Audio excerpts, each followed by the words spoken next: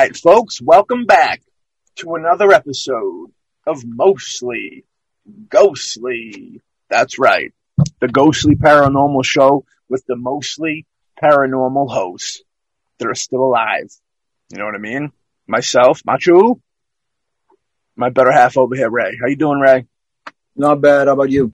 I'm doing all right. You know what I mean? It's hot out there. Been doing some moving around, cleaning up the house a little bit, running things back and forth to the dumpster.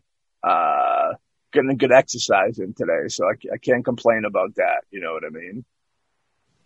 But I can complain about one thing, and that's Monsters of Zanzibar. You know what I mean? They're too damn evil looking. You know what I mean?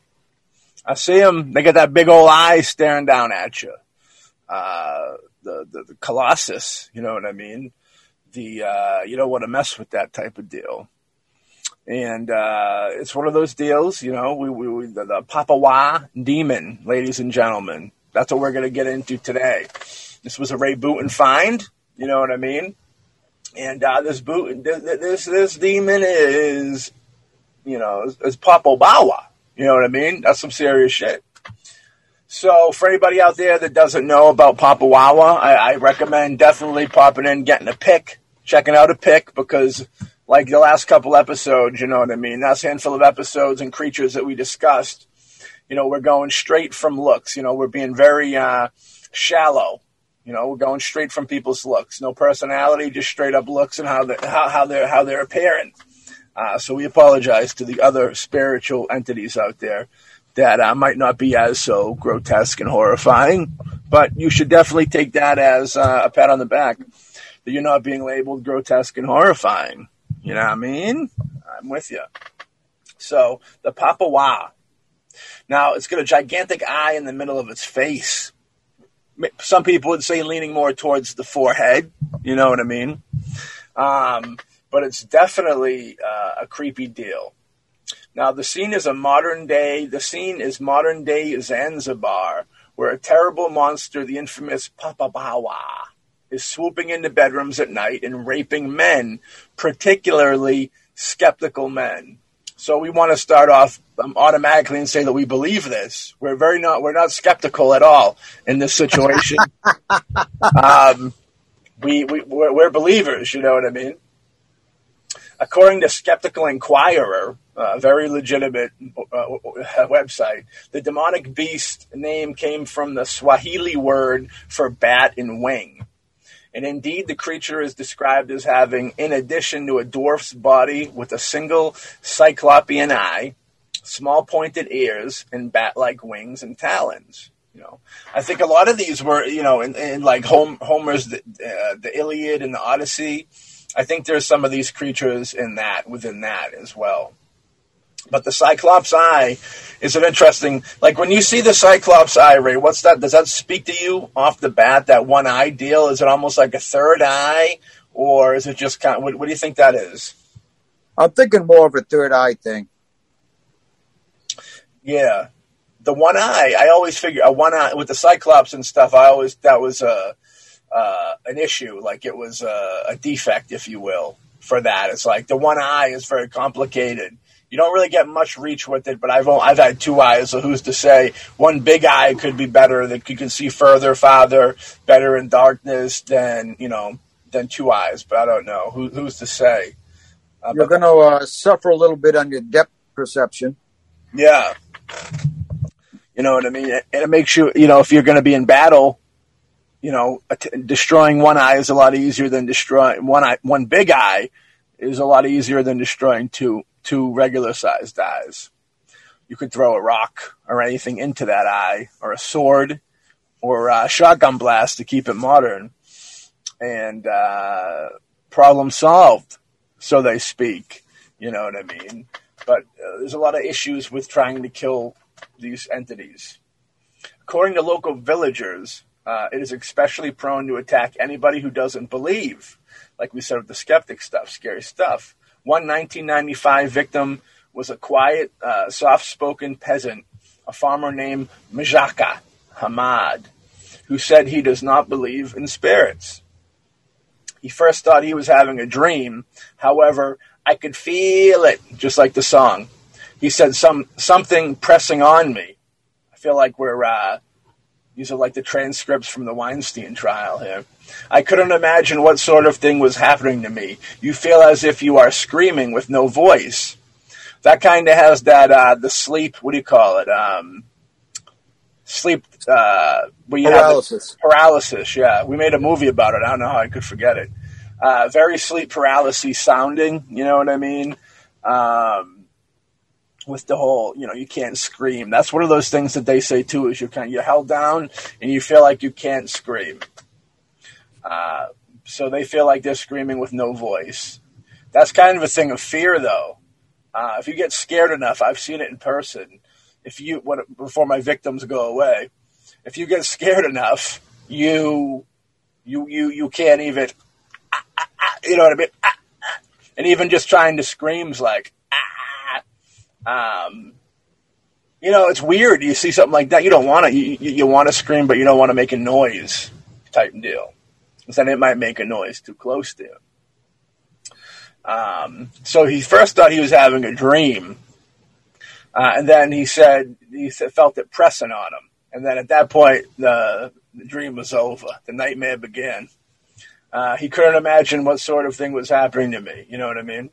He went on to say, it was just like a dream, but then I was thinking it was this Papa Wawa, and he had come to do something terrible to me, something sexual. It is worse than what he does to women.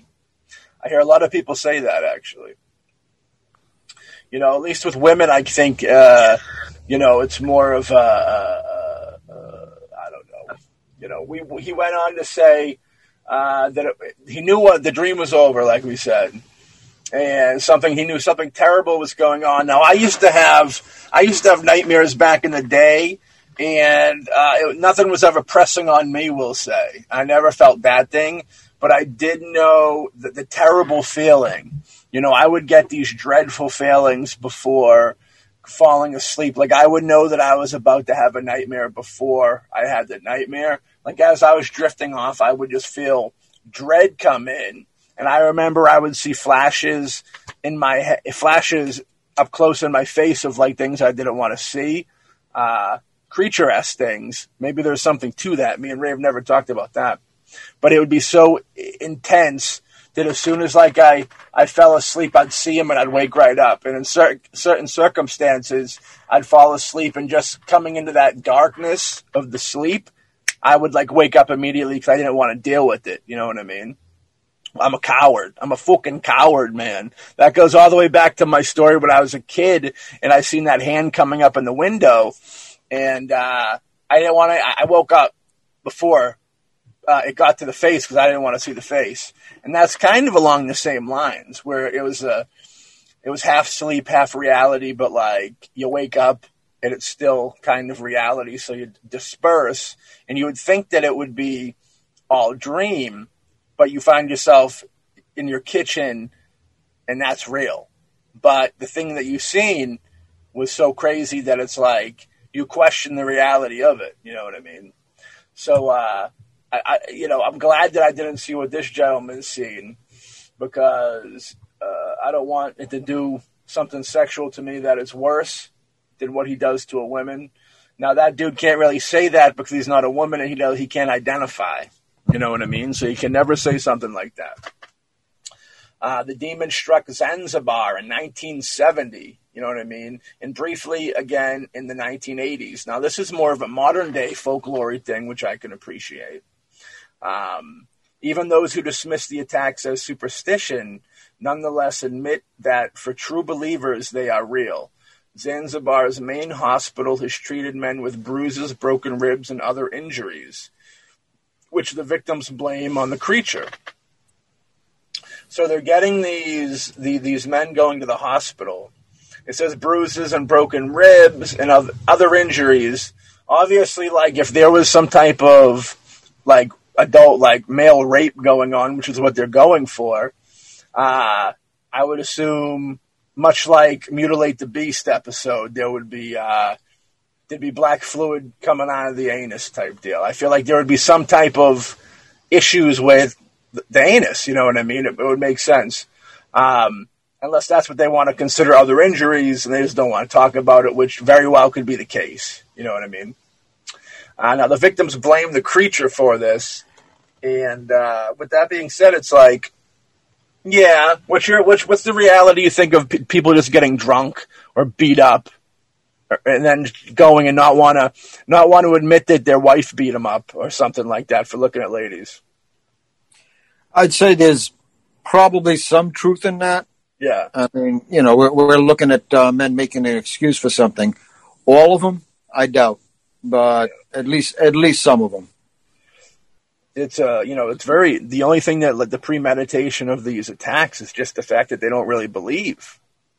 It's kind of a creepy deal, you know what I mean? It's got a little bit of a boogeyman vibe to it, like the scare children a little bit or scare adults.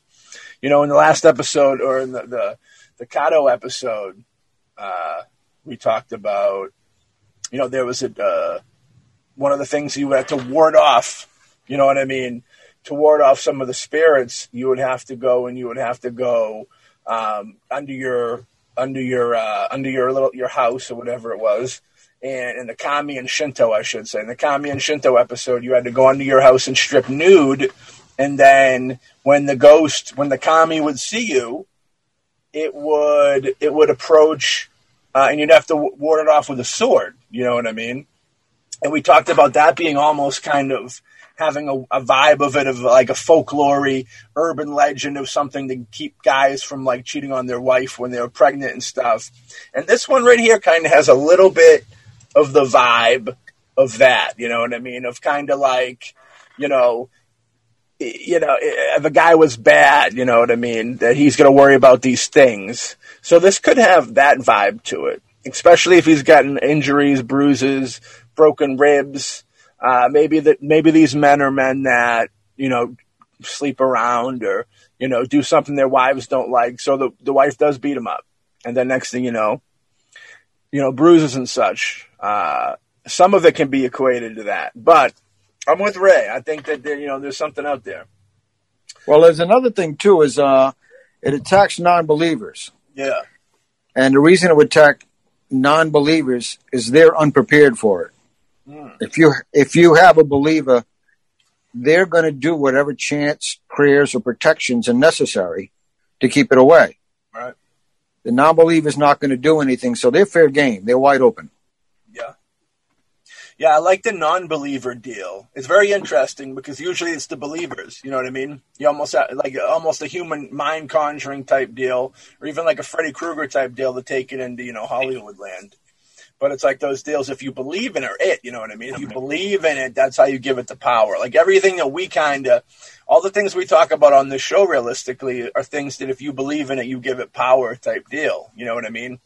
I think this is the first time we've encountered something that if you don't believe in it, that's when it comes for you. You know what I mean? Even Mothman type deal was like you had to have some belief in what was going on. But these are definitely, I think, the first thing we've talked about that comes for naysayers, which adds an element to it because it's like, damn, you know what I mean? It's weird. And the things that it's a fear thing almost and respect. Mainly, it sounds like a respect deal. Like, well, you're not gonna believe. You're not gonna give me the respect of believing that I'm out there, that I'm gonna come, do bad things. Well, it's kind of like a very brutal conversion process. You believe now. Yeah, for sure. Then they leave you with a little something to remember them by, unfortunately. Well, the fact is that there's a lot of people that are not believers across the board in many of these things. Yeah. Something has to turn them to make them a believer. True. Whether it's in childhood or later on in life. And this seems to be something there which preys on those people because, like I said, they're unprotected, they're non-believers, they're defiant. It's like the person who's goes into a haunted place and says, hey, I don't believe you, I don't care, Go ahead, prove something. They get a rock thrown at their head out of the darkness. Yeah. It's kind of like, wake up, okay. Of course, they usually scream and go running out. They're the ones that do that. But, yeah, I think that they're vulnerable, they're non-believers, and here is a force that could come right in and basically do its thing and afterwards laugh at them, knowing they're a believer now. Maybe there's some ego to these creatures? Yeah, I would say that there's a ego run wild in a lot of evil. Yeah, for sure. Yeah, you're right on that. In 2007, reports of the demon's existence have been common for many years in Zanzibar, where locals claim it originated the BBC's John Nagayoma in Dar es Salaam says not many people actually believe that the demon exists and that there have been no sightings. He's a naysayer. He needs to watch out. Perfect little story with it is that, just to not believe. That it would scare children. You know what I mean? It's got that weird, I think even if you're naysaying so heavy, maybe there's something to say about not believing so heavy that you are believing. If you're caring enough to put up an argument about it being not real, that would kind of maybe conjure something up as well. What do you think? I agree. I think that, possibly these people don't want to believe. It scares them if it's real. Yeah. So they're going to do everything they can to try and disprove it or say that it's not real. They don't want to face it. They don't want to face their own fears. They don't want to face anything outside of their mindset or their belief system that could exist. Yeah. And particularly since this one here, like they would be vulnerable. It's kind of like, no, can't exist. No, doesn't exist. No, doesn't exist. Until it happens to them. Well, it's true. You know what I mean? That's the deal. That it makes it very real for them. This John, the BBC's John Magayoma, naysaying. I don't know. Maybe he's trying to look for evidence. Maybe he's hoping something will come forward with it, or he's just trying to be big broody man. He ain't scared of nothing. You know what I mean? But Mabaruku Ibrahim, who hails from Zanzibar, says the story of the demon is common there, and people in his village on Pemba Island sleep beside a huge fire outside their houses whenever it is said to appear. The story goes that the bat is able to transform itself into a man at night and has also been blamed for rapes of women. That kind of has a very Dracul sound, very vampiric sound to it. You know what I mean? All the way from raping women to, transforming into a man at night, and the bat the whole deal with the bat tie-in. I know they call this the Zanzibar chupacabra, so to speak. It's one of the things that is kind of get passed off as and related to. The thing we talked about fire before, and fire is something that kind of wards off evil in ways. It chases away the darkness because of the light. It kind of enlightens wherever it's at.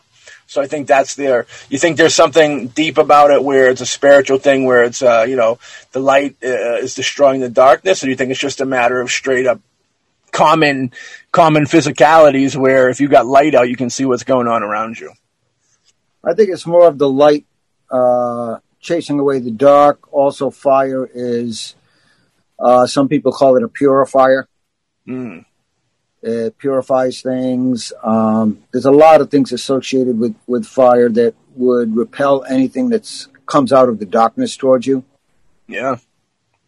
So I can see that link very easily.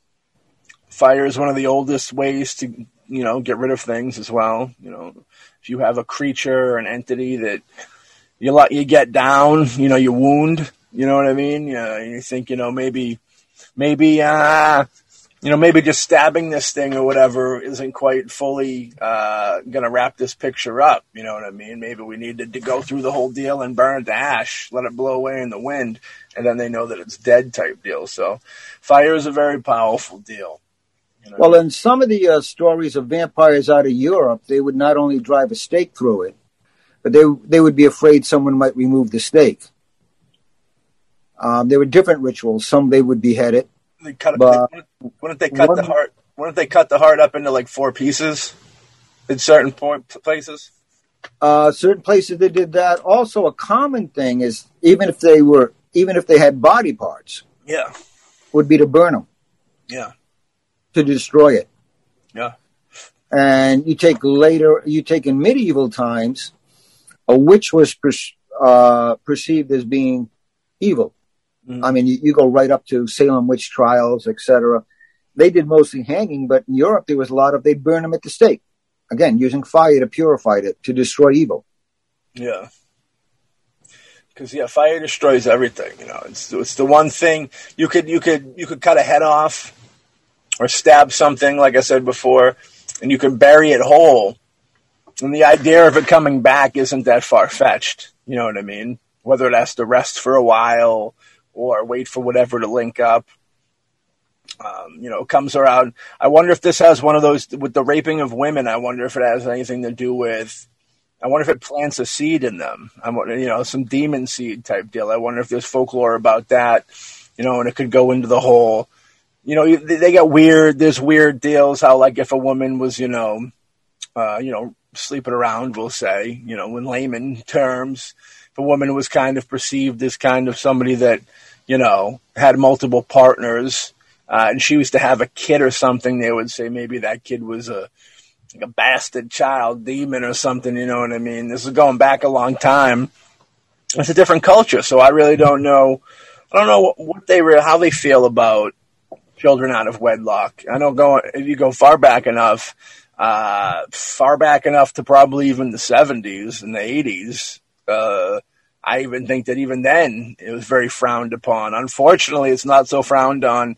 Well, I mean, I threw that unfortunately too soon, but nowadays it's not too frowned on, unfortunately, because there's so many kids without fathers out there that it's almost like a yin and a yang 50-50 toss-up where, it's crazy though, even since I've been a kid, and I can imagine since you've been a kid, so many things have changed in a weird world. I remember when I went to school, and I was like a chubby kid, not even like full-blown fucking obese.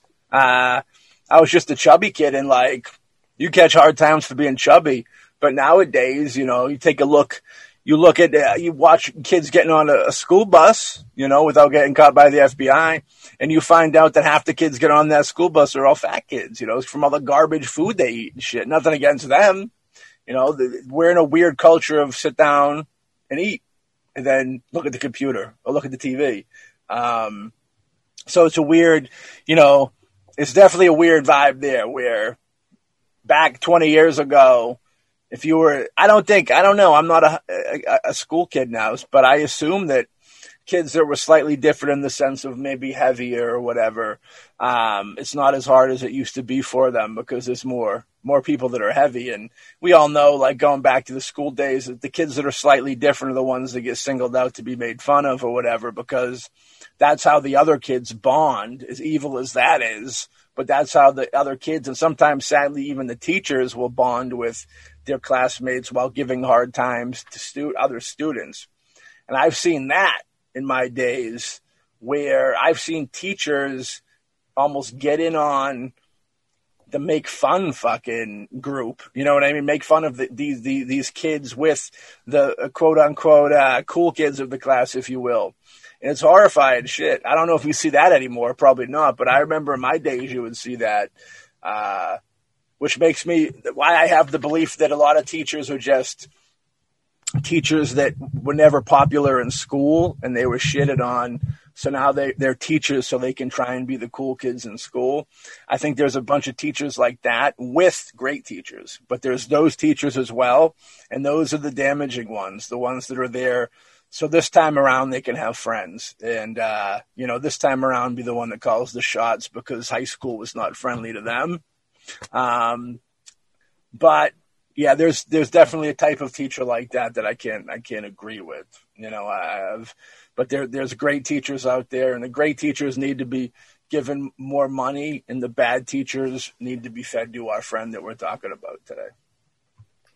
Going back to the fire, there are some cultures where if you burn something evil, yes, if you take the ashes, and let's say you have a bow and arrow, you coat some of the arrows with the ashes. if you encounter a living manifestation of that evil, shoot it with that arrow. The ashes of what destroyed the evil before will help kill the new evil now. Yeah. The power is contained in those ashes. Truth. Yeah. And then what do you do with the ashes? Well, I'm not advocating, keeping Uncle Fred in a jar and someone you think is evil comes in, you throw his ashes on him. I'm not advocating that. I hope not. But yeah, you might save them for ceremonial use. You might save them for dispatching other evil creatures of the same nature.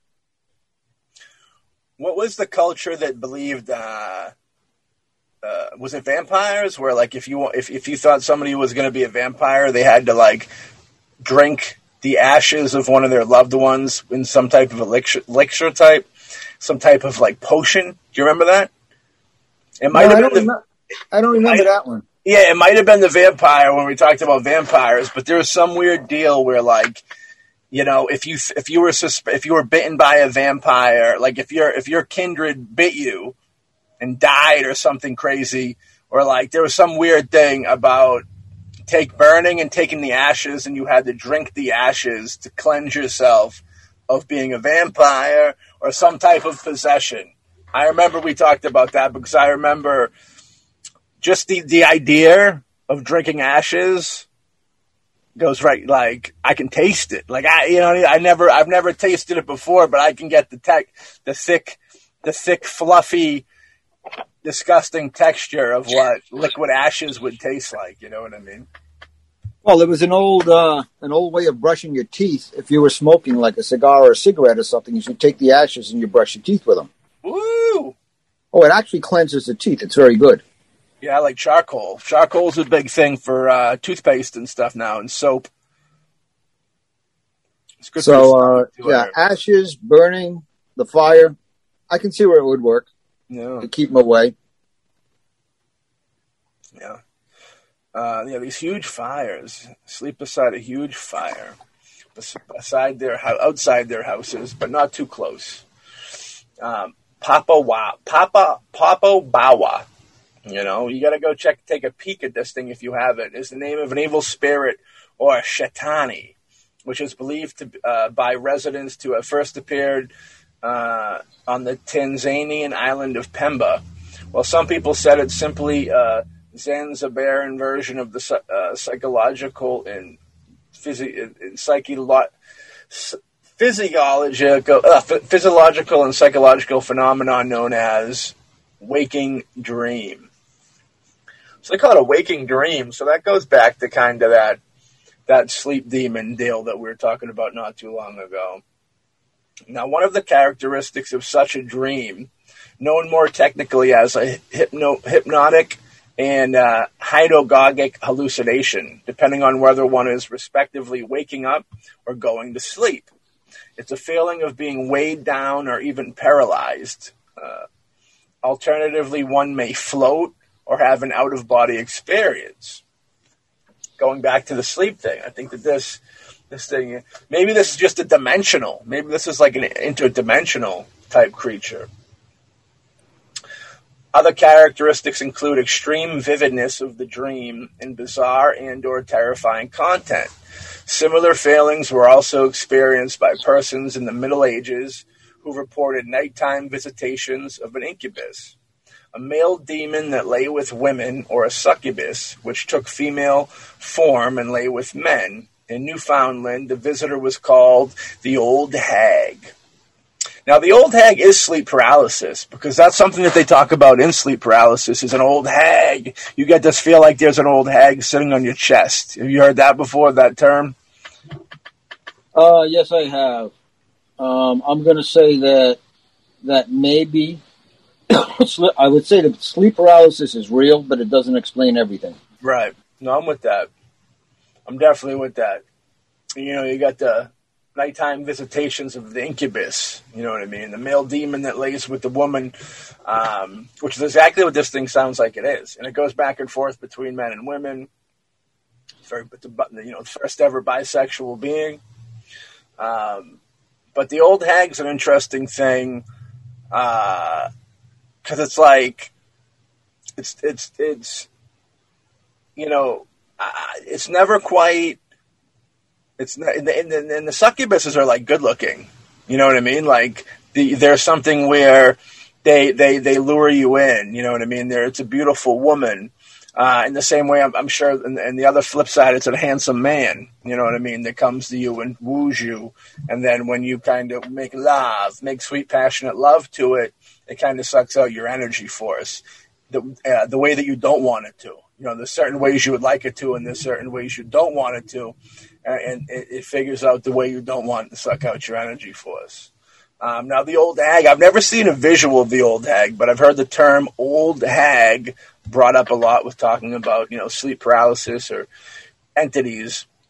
And I'm curious of what that actually looks like, because I'm not vibing with it looking like this one-eyed creature.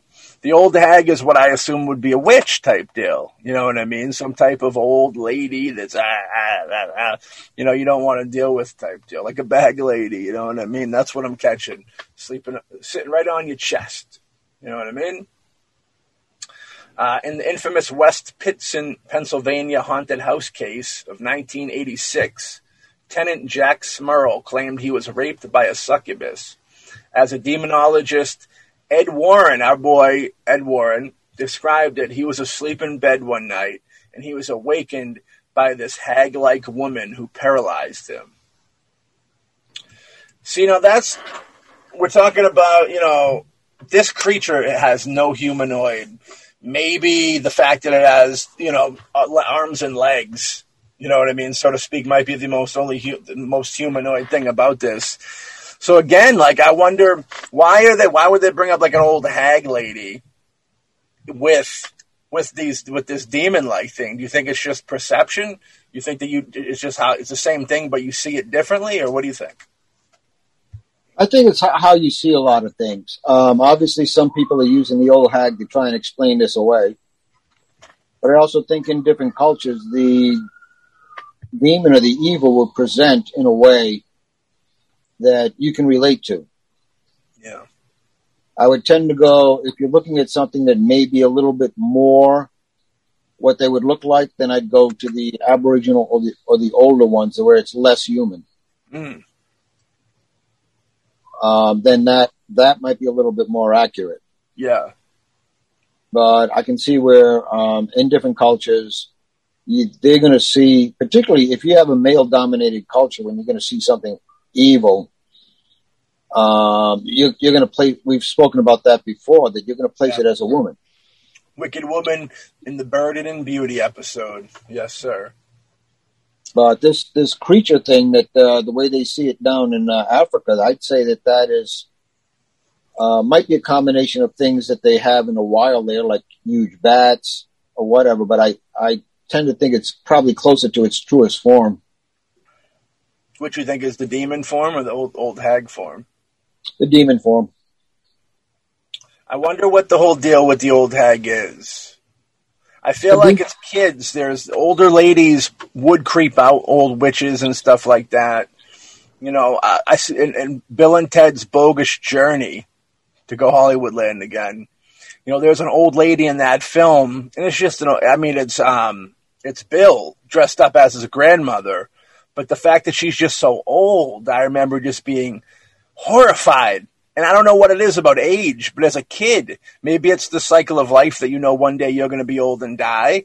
But something about older people, when I was a kid at least, something about older people creeped me out. You think there's anything that kind of went with that, or is that just kind of like a kid thing? Might be something that we held on to from as kids. Might be our fear of death. Mm. If we've been seduced by a beauty, then we see its true form. It's not beautiful. It is then ugly. Yeah. And we may associate the ugliness with age and body being decrepit, etc. Mm.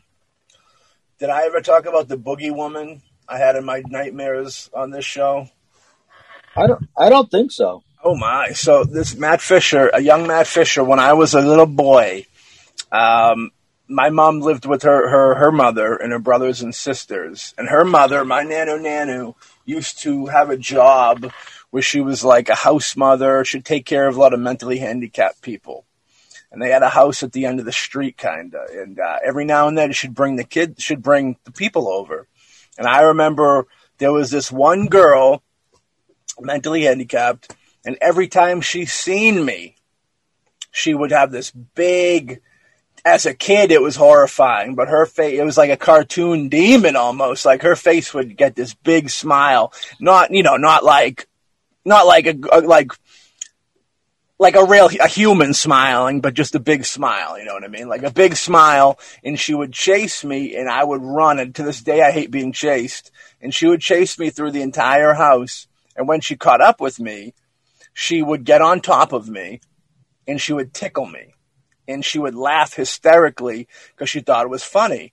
Now, what wasn't funny about it is that I couldn't breathe. And I was like hyperventilating and like couldn't breathe while she was tickling me. And that happening, and it happened, whenever she brought her over, it would happen to me. I started having nightmares of a boogie woman, black pants, a blue and black striped sweater, and real bushy black hair. Now, every time I would have a nightmare with her in it, she would run up on me and she would tickle me and I would wake up struggling to breathe in real life. And this was so traumatizing to young Matt Fisher that I'd say up until my mid-20s, maybe even a little later, I could not fall asleep with my arm over my head, with my armpit exposed. I couldn't sleep with my feet not having blankets over them.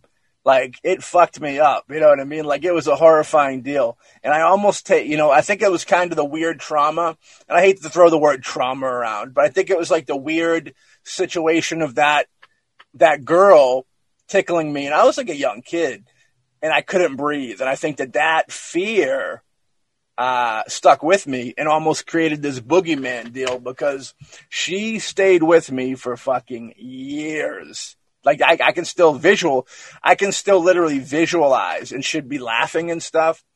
I can visualize right now from head to toe exactly how she looks. Big smile. Her smile was always freakishly big, bigger than human. Like the girl in real life, big smile, but big human smile. Where this nightmarish girl's smile it almost left her face. That's how much of a big smile it was. And chase me down, tickle me, and wake up not being able to breathe. Crazy stuff. But I almost like equate that story kind of into the sleep paralysis and this kind of weird dream demon-y type thing that we're talking about, you know? Well, I think that if you're talking about dream demons, it has a lot to do with your personal experiences. Yeah. Like I grew up in a 3-story house. Mm-hmm. And it was all one family. And we were on the middle floor. My father had a sister upstairs, a sister below, and my grandfather lived on the first floor. Yeah. And he was the youngest. Now, I grew up around older people, him being the youngest in the family, including my grandfather and his 2 sisters that were older than he was. Yeah. And old people, so to speak, anybody aged, never bothered me because I grew up with a positive influence with these people. I grew up very comfortable around the aged. Yeah. I grew up with them. They helped care for me. So I never saw as a kid anything frightening about age or someone who had years on them. And I think what feeds into your nightmares is your experiences with different groups. Mm.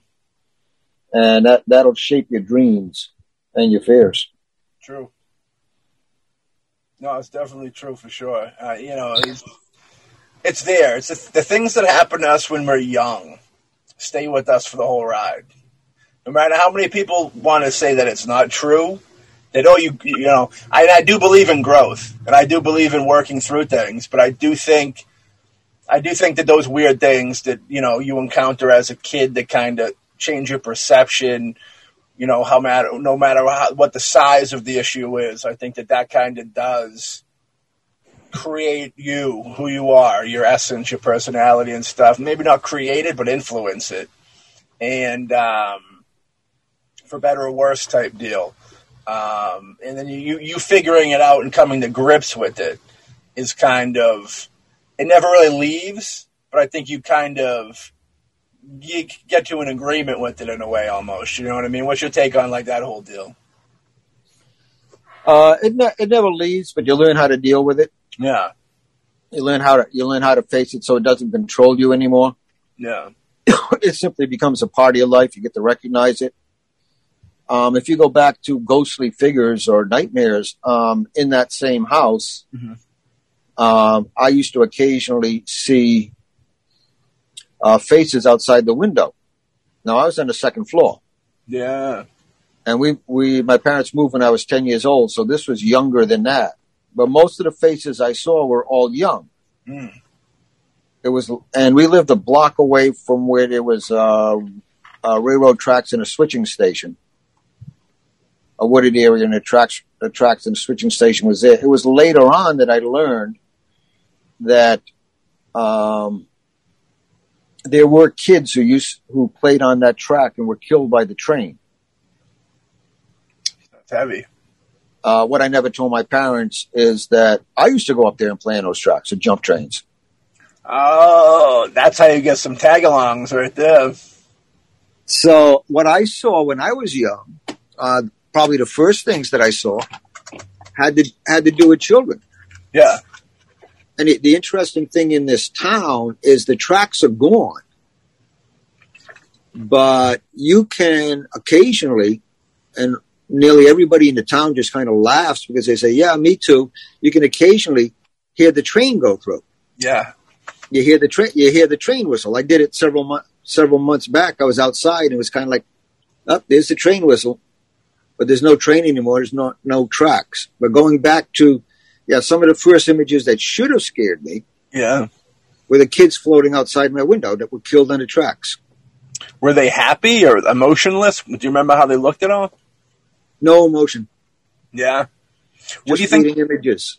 Someone looking in and then moving on. What do you think that is with the no emotion? Do you think that they see us, or do you think they looked in and seen an empty room? I think they probably saw an empty room. Interesting. I never saw them when I used to play in the tracks.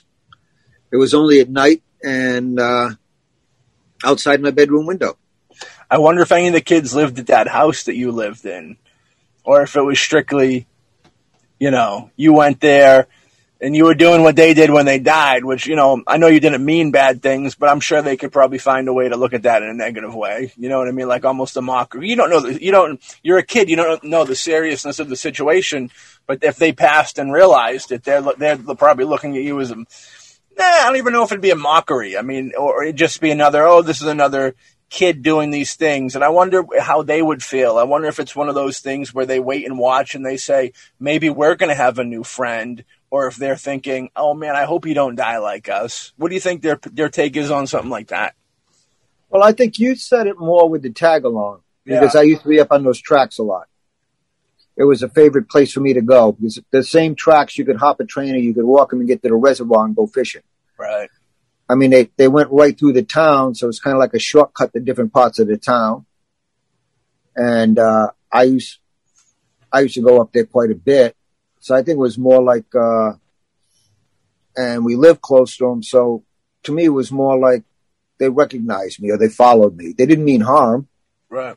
As for living in the house, that house had been in our family forever. There's no way that they had lived in that house. I think my grandfather grew up in it. So it's kind of like a case of, nope, nobody from that house. Yeah, no, I'm with you. I think it was a tag along and just wandering. You know what I mean? They could have been on the that's a weird vibe with the tracks, man. It goes back to the whole thing where you don't know you're dead, but pretty much in a train incident, for all you know, maybe there was a train crash and they died on the train. Maybe they weren't hit. You know what I mean? Maybe it was an accident. Maybe it wasn't an accident. You know what I mean? Doing some research, I could not find any accidents. I could find people dying while they were on the tracks when they shouldn't have been. Okay. So it's more like being hit by the train. You said there was a reservoir across the way, too?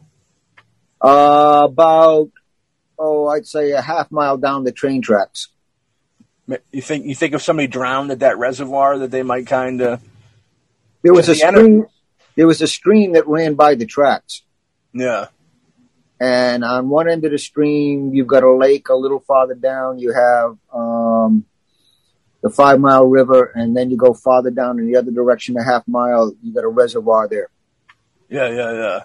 There's a strong water connection. And we know water is a magnet and an amplifier. The train would have a lot of energy coming off of that as well. You know what I mean? Yeah. Electricity and such. Maybe the most electric thing in the city, in the town, you know what I mean, is that train. At one point, that might have been the most important thing to that town. The train that ran through, brought the food through, had people travel, very important part of transportation, you know what I mean? I know farther down there was a station where people could get on and off. There was also an area where it branched off and ran to another section of town, and it ran down there because we had coal yards. This goes back to where they used to dump the coal, and they had the coal furnace. Because I remember the house we live in, we still had the chute that came in the basement window in the old burner, the coal burner. Mm. So yeah, it heated the place. Supplies came in, people came in. It connected a lot. It was a busy set of tracks. Yeah. Yeah, it's an interesting deal. Let's pop back into Jack Smurl, because our boy Jack Smurls actually has a little. He gave a little situation breakdown of when he dealt with this demon. When he was asleep one night and he awakened by the hag-like woman who paralyzed him. Now I wonder if it was paralyzed like Misery, where Kathy Bates paralyzes James Caan with the legs. I feel like it isn't, but Kathy Bates does fit a perfect description of a hag lady that would be sitting on your chest. Now I'll get back to Jack. He wanted to scream out, of course. He was horrified about what he saw. Now, this is my favorite part of all our shows, is when we get to talk about what these things look like. You know what I mean? My favorite part. And his description of this woman goes a little something like this. The woman had scales on her skin and white, scraggly hair, and some of her teeth were missing, but she paralyzed him in some manner. Then she mounted him and rode him to her sexual climax. Her sexual climax and not his. What's your take on that weirdness? The weirdness that a spirit or some type of entity would need sexual gratification. Now, I can understand almost, him climaxing because you're taking his seed, his essence, you know what I mean? But what's your take on her climaxing? You know what I mean? And not to sound like a guy that doesn't want to make sure the girl gets her climax too, but you know what I mean? Because I do think the girl needs her climax too. It ain't over till you both have your cookie, like outside Providence. But what's your take on that? Her riding the climax? I think that her climax was more like sharing of energy. She was draining his energy, and she was taking it. She reached a point where her energy and his merged, and she was feeding off it. It reaches a point where, let's say, she was full. Yeah. And she made that connection, and that was her climax, joining with him on an energetic level. You've got the sexual energy plays into a lot of things in many cultures. It's the life force. So yeah, I think that she was draining his life force, that she needed that. And her climax would have been when she was satiated, when she had enough, is where she had her climax. I wonder if she left a wet spot on the mattress, Ray. But such accounts come from the widespread places and times. For example, consider this interesting encounter which occurred in the 17th century. Now we have another encounter to roll through. It concerned one Anne Jeffreys, a country girl from Cornwall. In 1645, she apparently suffered a convulsion and was found semi-conscious lying on the floor. As she recovered, she began to recall in detail how she was accosted by a group of 6 little men. 7 dwarfs? Snow White and the 7 dwarfs didn't quite... one called out sick, I think. Yeah, group of 6 little men. I think dwarfs. I think fucking the Lollipop Kids got their hands on her from Wizard of Oz. We represent the Lollipop Kids, the Lollipop Kids. So it's very interesting. What's your take on this actually being a more realistic dwarfs, like dwarfs that were just like rapists, you know what I mean, for the most part? You know, they don't get, you know, they kind of get looked down upon as well in society, unfortunately. So there's probably not a lot of sexual activity in their life, and, you know, they come into a girl that's semi-conscious, you know, who's to say why? You know, it doesn't really go into, she apparently suffered a convulsion, and was found semi-conscious. Could this be alcohol? Could this be some type of drug of the time? But you have these 6 little men. 6 is a big number too in the Satanic world. And she's accosted. Now, it doesn't quite say rape in this situation. Accosted is kind of just more of it's like a lighter. It's not quite accosted is more of a grabbing at, right? Like a grabbing and pulling at type thing, I think. I could be wrong. I think so. What I'm thinking about is, now, where was this? This was in Cornwall. Yeah, okay. Now you're looking at dwarfs, you're looking at leprechauns, you're looking at the little people there, and maybe combining their energy, they assaulted her to steal some of hers. Interesting. Yeah, the fact that, you know, I put a lot of these entities that are human-like we've talked about with demons and even Nephilim type deal, like sex is important all across the board to these things, which I think is very weird, but it's there. And even in a more like human nature type deal, this one I lean more towards a human nature, almost like a dwarf type deal, where they were just like, we're just going to go for it. You know what I mean? All the dwarfs in the land were put to death by fire the following week after she came forward with this one. But paralyzed, she felt them swarm over her, kissing her until she felt a sharp, pricking sensation. Okay? Blinded, she found herself flying through the air to a place filled with people. There, one of the men, now her size, this is Wizard of Oz right here, now her size seduced her, and suddenly an angry crowd burst in on them. She was again blinded and levitated. So she was a swarm of these dwarf-like things. You swarmed her, was kissing her, and then she felt a sharp pricking sensation, which is very weird. It could have been a drug situation, taking the needle. I don't think the needles were there at this time. Get popped with a drug and then pass out type deal. Not that she was shooting dope and passed out or anything, but who's to say? So one of these guys, she after this swarming, and then she went blinded after the prick sensation. She found herself flying through the air to a palace filled with people, which is very weird. When people go through trauma, sometimes they take themselves out of a situation and put themselves almost in an imaginary state of something that's better than what's going on. That's a trauma thing. It's known fact. It sounds a little bit like that, either that or the Wizard of Oz, one or the other. One of the men was her size at that point and seduced her. Seduced her is more it's not rape. Seduce is more like when you swoon and you ooh and ah and win over. You know what I mean? The deal. And then suddenly, once he won her over, an angry crowd burst in on them, and she was again blinded and levitated. Very weird stuff. She then found herself lying on the floor surrounded by her friends. This account obviously had a striking similar story as many UFO abduction accounts, which it does.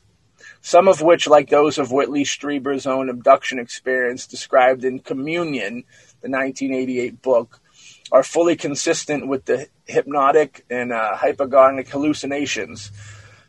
Still, other entities that have appeared in classic waking dreams are ghost and angelic visitors. Now, these don't sound anything like ghosts or angelic visitors. I'd say demons, if anything. You know, the UFO tie is possible because UFO's been around forever. Maybe the prick was like some type of probing.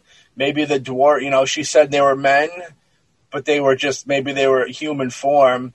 You know what I mean? Like Greys supposedly are in human form, you know, 4 legs, 2 arms, and a head. So maybe it was aliens. I mean, that they could have an alien. It definitely does aliens fit that mold pretty good, I'd say. What's your take on that? Well, I see several things. If you're looking at a recent episode we did on fairies. Yeah. And that's a lot of England and Ireland and Scotland, different creatures, basically from another dimension. And I'm thinking more like if they were to take her temporarily into their world and do what they will in their world. As far as seduction goes, that parallels a lot vampires. The male vampire seduces. He has powers that makes the female fall for him. Yeah. So it would be the seduction part of it would be the power of the fairies, whichever type they were, to be able to convince her to go along with what was happening. I could say maybe aliens, but I'm also saying interdimensional. Yeah. Again, reference back to that fairies thing episode, and then they're using her, and then afterwards transporting her or letting her go back to this world or this realm. They also have like a Puggawudgie vibe too, where like the Puggawudgie, you know, can make you feel like you're in a different place, like how it lures you. And there's a lot of situations that you read about where the Puggawudgies lead you right off of a cliff. Like you think you're walking in a field, and then all of a sudden there's no more ground there. So it could have that vibe, which also ties into the mystical and magical elements of, you know, medieval times and sorcery and all that type of stuff. You know what I mean? Some of the physical description, which I appreciate. The shapeshifter, the Papawawa, can change its appearance as easily as you change your clothes. During the day, masquerades as a regular person. You know, this is very Skinwalker vibe to it as well. Under the cover of darkness, he shifts into a predatory shape. Very Skinwalker-y, you know, very Skinwalker-y. Regularly, it's a hunched figure, shaped roughly like a human. His skin is gray. It has a sulfuric smell. Now, the sulfuric thing's interesting because even in the alien deal, when they were getting probed, Mutilate the Beef, when they were finding the sulfuric smell, even in the Flatwoods Monster, there was a sulfuric smell when they fucking melted the dog or whatever they melted in that one, and it was like that black ooze. It had sulfur smell, and I know when they did, when people were probed to go back to anuses, there was a sulfuric smell around the liquid that came out of their anus. Although small, his head is full of horrors. His had pointed ears, a wide mouth crowded with fangs, and a large single eye in the center of his forehead. Finally, the monster has a pair of huge bat wings that he can wrap around himself like a cape. Creepy. Witnesses have described other variations of the monster's appearance. Might have a long tail or bird-like feet. He's also been known to turn into animals or even a puff of smoke when he needs to make a quick getaway, which is very vampire-like. Now, supposedly his personality strikes terror in the hearts of the people of Zanzibar. There's not much complexity to this monster. He is cruel and violent. The backstory or motivation to earn him pity points. Interestingly, many people believe that the Papawawa is a fame-seeking creature. You know what I mean? Like we said before, people that don't believe in him, he goes after. You know what I mean? But he's also famous for warning his victims that they must spread the story of their attack, like Batman. Literally like Batman. Literally, we're talking about two different types of Batman here. If they don't tell anyone, he will return and make them suffer all over again. Very interesting. Special ability, shape-shifting is one of their biggest ones. But it's not their only talent. The creature is full of magical powers, and he uses all of them to hunt and torture humans. No good. For example, his single eye can paralyze anyone who gazes at him. That kind of makes sense for a big eye. You get lost in it. I envision him having like the weird twisty, you know what I mean? That twisty get hypnotized thing. He has been able to subdue and then rape entire households, so everybody in the house gets some. There are also stories of him possessing humans and using them as mouthpieces to spread dark rumors. In these household situations, it could almost be somebody in the household doing it, maybe, and putting it in their head or telling local people that, oh, no, this happened. Because you see that stuff happen a lot where they'll try and throw blame. I think a lot of these folklores, a lot of the ones we've talked about in the past, there's reality to them. But I think there's people that exploit them to cover up their own tracks. You know what I mean? The cultural representation of these things is pretty havocal. They run havoc and terror. It's relatively new. You know what I mean? To the whole deal. The Shaitani.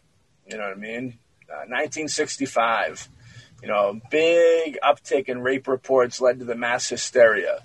You know what I mean? So, there's a lot of rape going on, and that led to the mass hysteria. Local people fled their homes, which were being invaded by the monster, and began sleeping in large circles around bonfires outside. Eventually, the hysteria died down, only to surface again in 1995, and then in 2000, and then in 2007. You know what I mean? It didn't appear until 1965. Notice the 5. And it didn't grow famous until 72. Now, 72, I can dismiss that because that's when it was made famous. There's no accountability on its behalf for it being famous. You know what I mean? But I will say that it surfaced again in 95, which is another one ending in 5. And then in 2000, which, goes in, 5 would go into. But then 2007 is an interesting take, you know what I mean?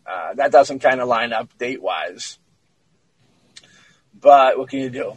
A supposed explanation for these things. People would never provoke it by denying its existence. Nonetheless, outsiders reported they have offered a few explanations for the episode of hysteria in 72, 95, 2000, and 2007. And none of them to do with the typical magical rapist. The volume of Papawa reports have been linked to Tanzanians' political election cycle. The monster appears more often and becomes more violent when elections are about to take place. So maybe it's politicians running around doing this crazy madness. Now it makes sense. Especially if the election is highly controversial. He may be an expression of generalized anxiety coming from the voting populace, or he may be a tool used by politicians to destabilize their opponents, which I agree, the possibility of that.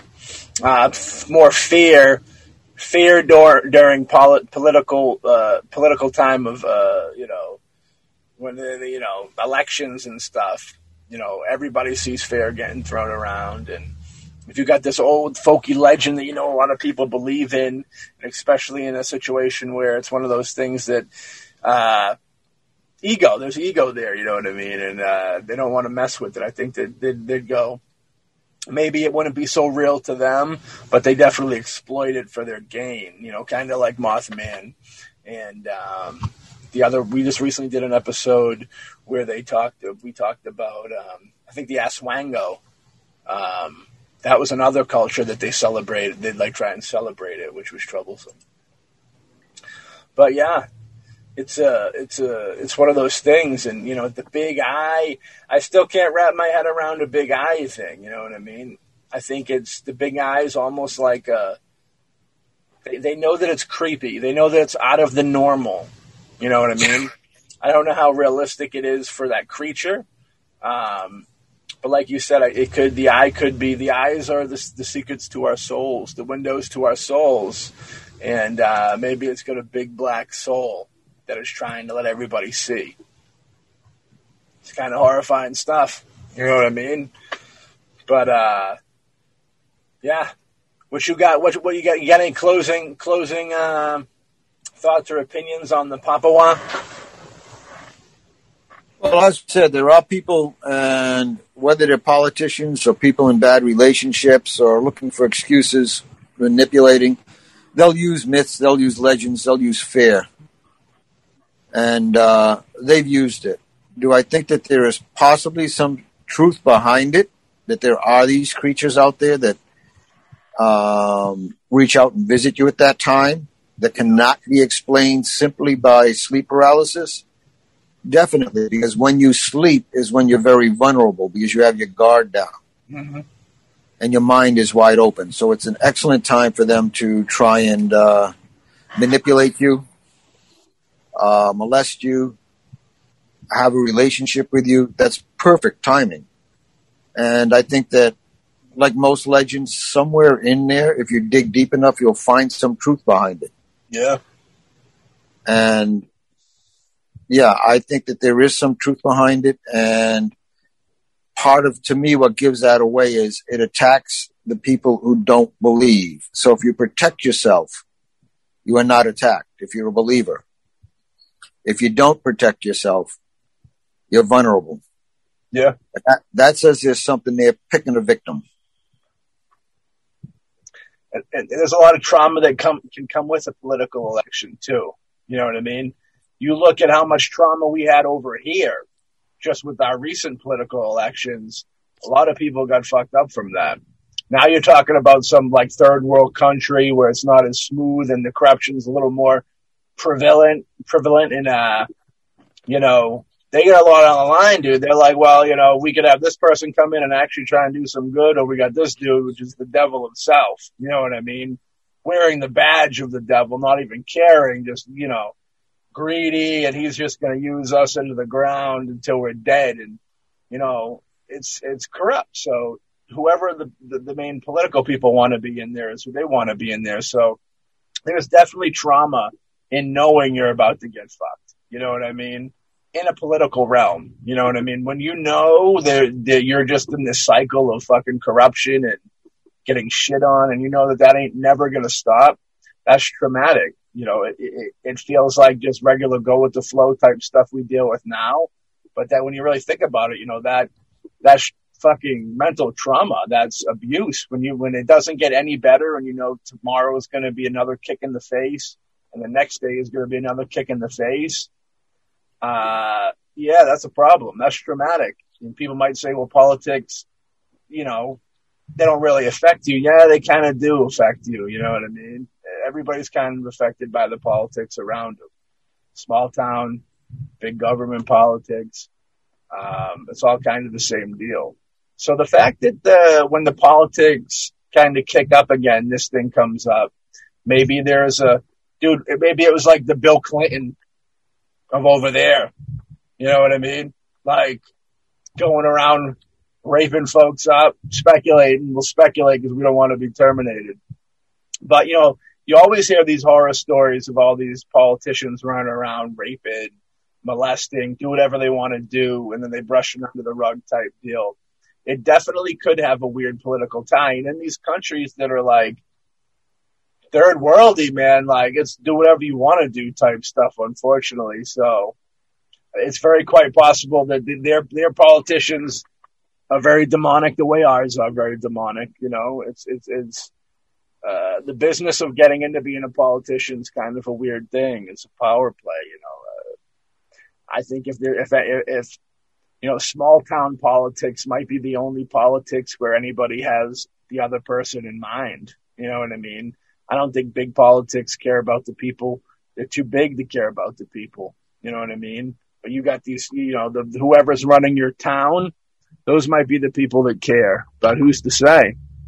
But I do think that vibe of the political tied in with the Papawa is an interesting element to it. Whether it's exploited, just exploiting it, or if there's actually some underlining under the surface crosses, where Papawa and politicians kind of meet, you know what I mean? And who's to say? It's a lot of bad energy, and everything's off of the energy, so it's very possible. So yeah, I think